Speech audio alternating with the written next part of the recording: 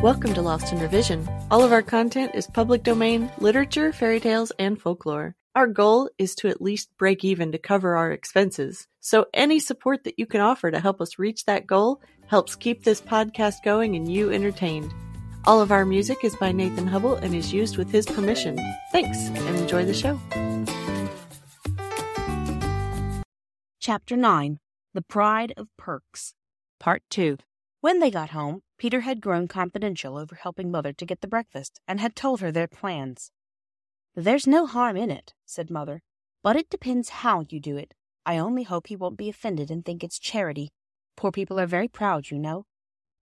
"It isn't because he's poor," said Phyllis. "It's because we're fond of him." "I'll find some things that Phyllis has outgrown," said Mother.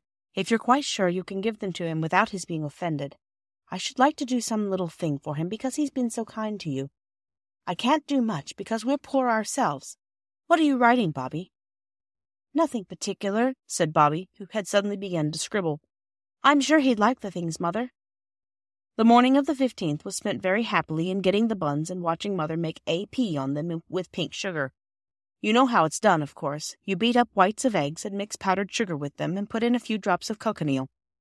And then you make a cone of clean white paper with a little hole at the pointed end, and put the pink egg sugar in at the big end. It runs slowly out of the pointed end, and you write the letters with it just as though it were a great fat pen full of pink sugar ink. The buns looked beautiful with AP on every one, and when they were put in a cool oven to set the sugar, the children went up to the village to collect the honey and the shovel and the other promised things. The old lady at the post office was standing on her doorstep. The children said good morning politely as they passed. "Here, stop a bit," she said. So they stopped. "Those roses," said she. "Did you like them?" said Phyllis. "They were as fresh. I made the needlebook, but it was Bobby's present." She skipped joyously as she spoke. "Here's your basket," said the post office woman. She went in and brought out the basket. It was full of fat red gooseberries.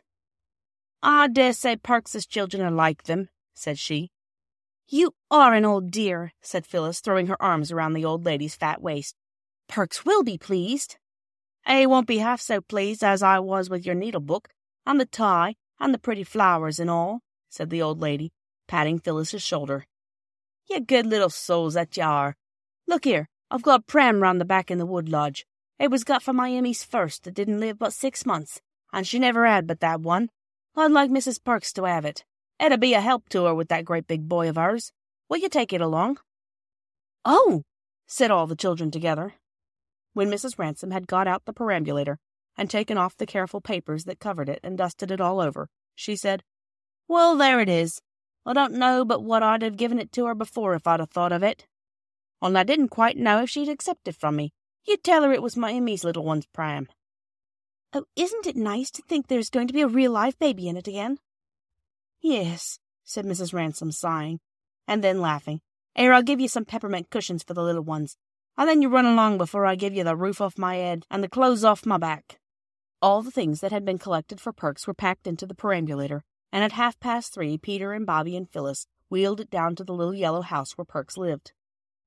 The house was very tidy. On the window ledge was a jug of wildflowers, big daisies and red sorrel, and feathery, flowery grasses. There was a sound of splashing from the wash-house, and a partly washed boy put his head round the door. "Mother's a-changing of herself," said he. "Down in a minute," a voice sounded down the narrow, freshly scrubbed stairs. The children waited. Next moment the stairs creaked, and Mrs. Perks came down, buttoning her bodice. Her hair was brushed very smooth and tight, and her face shone with soap and water. "I'm a bit late changing, miss," she said to Bobby, "owing to me having had an extra day of clean-up today, along of Perks happening to name its being his birthday. I don't know what put it into his head to think of such a thing. We keeps the children's birthdays, of course, but him and me, we're too old for such like. As a general rule, we knew it was his birthday," said Peter, "and we've got some presents for him outside in the perambulator." As the presents were being unpacked, Mrs. Perks gasped. When they were all unpacked, she surprised and horrified the children by sitting suddenly down on a wooden chair and bursting into tears. "Oh, don't!" said everybody. "Oh, please don't!" And Peter added, perhaps a little impatiently, "What on earth is the matter? You don't mean to say you don't like it?" Thanks for joining us today. Check us out on Patreon. You can help us meet our small goal of breaking even and covering our expenses. Your support helps pay for all of the things that podcasting requires and helps keep this show alive and growing. If you can't afford to support us financially, go give us a good review, subscribe or follow, and share with your friends and family.